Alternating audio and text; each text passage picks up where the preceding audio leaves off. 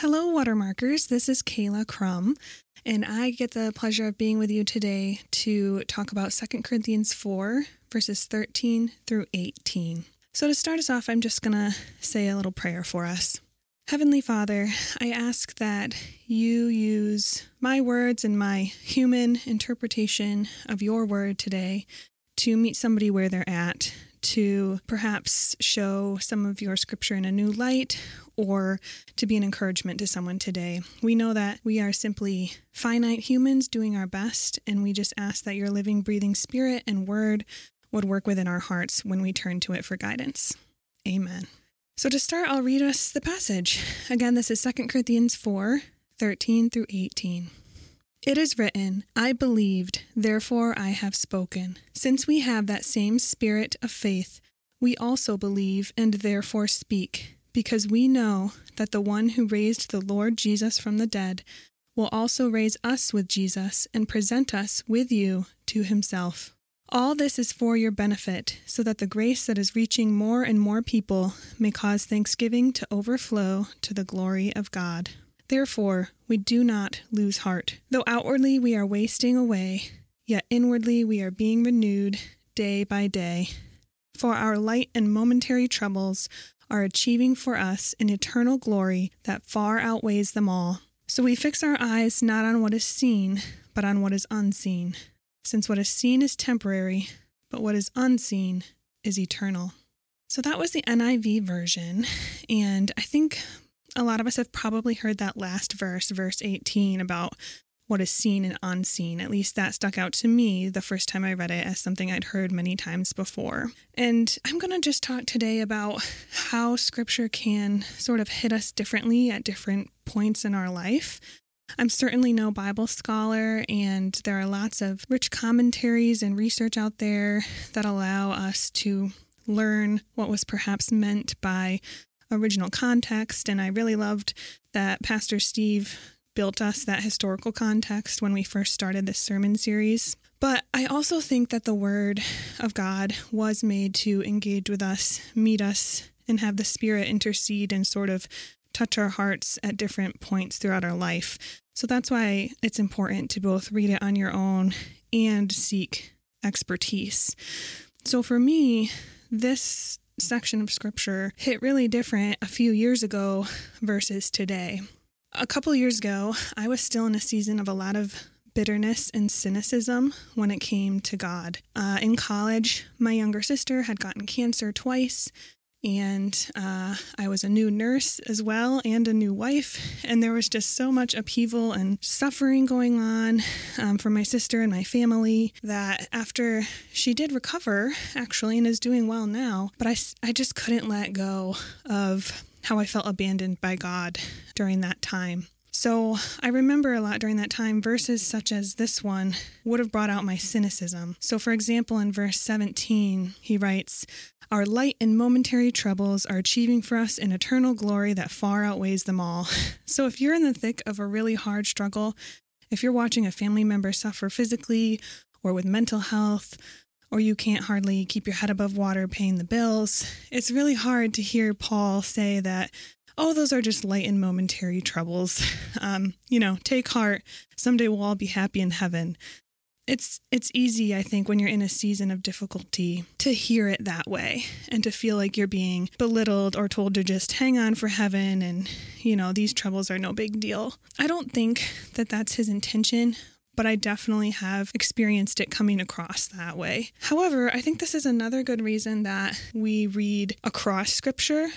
Old Testament, New Testament, Gospels, letters, prophecies, the Psalms, Proverbs, all of these different pieces of the Bible can interlock and create a better overall picture of the overarching message of the Word that you can't get from just picking out a tiny piece. So when I read this time, I noticed verse 16, it says, therefore we do not lose heart.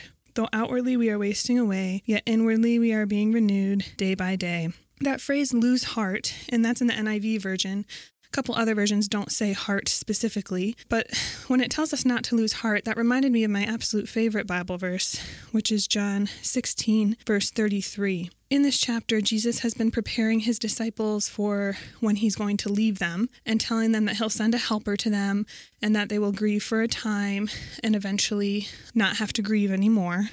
And, they kind of get it and they kind of don't. But at the very end of that section, he says, I have told you these things so that in me you may have peace. In this world you will have trouble, but take heart, I have overcome the world. And to me, that verse, take heart, I'm giving you peace, that is a more accurate representation of perhaps what Paul was getting at in 2 Corinthians, when he says, our troubles now will be far outweighed by our eternal glory. I don't think it's meant to belittle our suffering here. Paul himself in different places speaks of the thorn in his flesh. That is a bit of a mystery to us today, but was either some sort of physical or mental or spiritual ailment that plagued him for many years. Obviously, we know he endured shipwrecks and imprisonment. There's no way he was just saying that's all no big deal. But just how Jesus says, in this world you will have trouble, but take heart, I have overcome the world. I think that what he's saying is, I'm in the suffering with you. I'm so sorry this is happening to you, but don't give up. I'm here.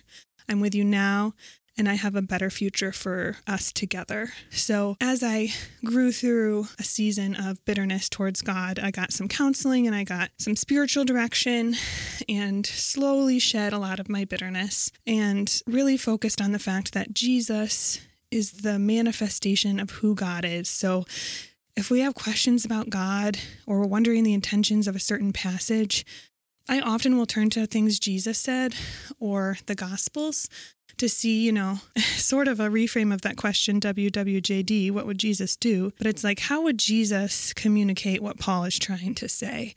And I think in these two passages, you can sort of see how they mirror each other and how maybe Jesus' slightly softer or more caring explanation of taking heart and holding on for a better future gives us more clarity into maybe what Paul was talking about as well.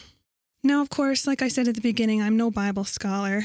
I'm not even sure if the take heart and don't lose heart are the same root word, in whatever language this was, Greek perhaps. But I do like the way that we can look at different pieces of the Bible and sort of look for that through line of God's love and God's goodness and his gift of Jesus as his ultimate manifestation to us, and sort of try to keep that lens at the front of our minds as we read Scripture. So, in summary, I know I really only pulled out a couple of those verses at the end of the section today, but I hope that if any of this book is making you feel a little bit like Paul is minimizing or belittling problems, or you're not sure how you're supposed to respond to something like this, I really don't think that's the intention, and I think, obviously, he's writing to a specific group of people about their own problems. And also, when we take the time to step back and contextualize the overarching message from Paul and also from Jesus, we can see that it's disheartening to be told, like, so-and-so's in a better place, or it's all going to work out in heaven. And yet, God is telling an overarching eternal story that can give us peace and hope and make us take heart, even if it's a tiny bit, day by day. I hope that meant something to somebody today. I can only hope that the Spirit took my imperfect words and made them make sense to somebody. I also think this principle applies to different worship songs. Sometimes we feel so seen and loved by worship songs, and sometimes the messaging is hard to swallow if you're going through something hard. So just that framing of, one worship song, one passage of Scripture does not define God's entire plan for us. So I'll close us out with prayer and leave us with that thought today. Dear Abba Father, thank you for giving us this word.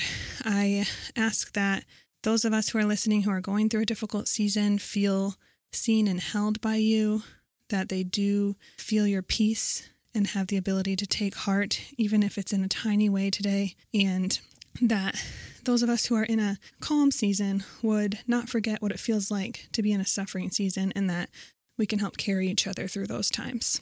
In your name, amen. I hope everybody has the best day available to them.